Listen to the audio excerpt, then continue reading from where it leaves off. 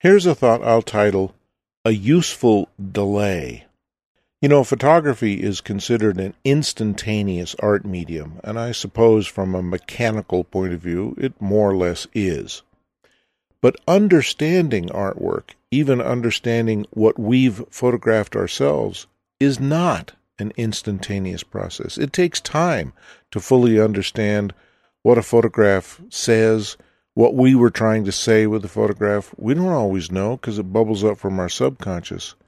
And that element of time, I think, is so crucially important.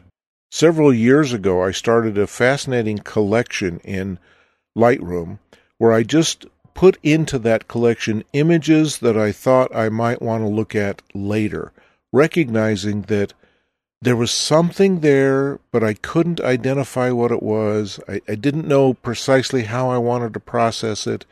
The photograph was a bit of a mystery to me, and I knew that since I had taken it, I must have seen something, but I couldn't put my finger on it.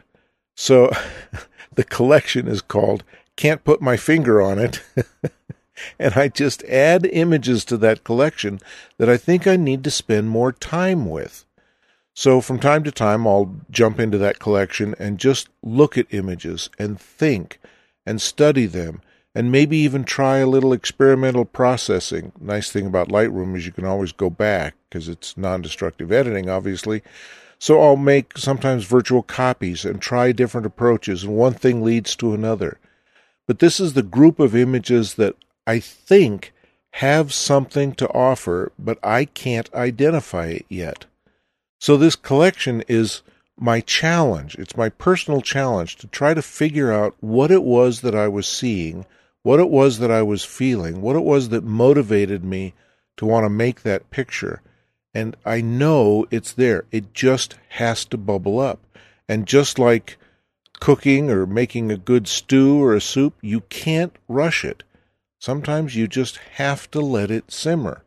And these are images that I'm letting simmer, that I've identified so that they're not just lost in the gazillions of images in my Lightroom catalog, but I've identified them and collected them together in a place where I can specifically and purposely go to take a look at them and to study them and to think about them.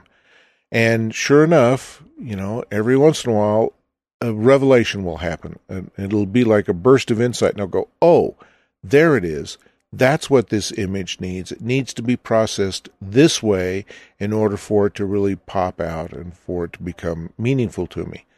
So if you can relate to this idea of letting images simmer and mature so that you can understand how it is that you want to process them, maybe what's important is a specific strategy like this setting them aside in a collection so that you can find them, so that they're not just lost in the rest of the sea of images that you have in your Lightroom catalog or however you organize your files.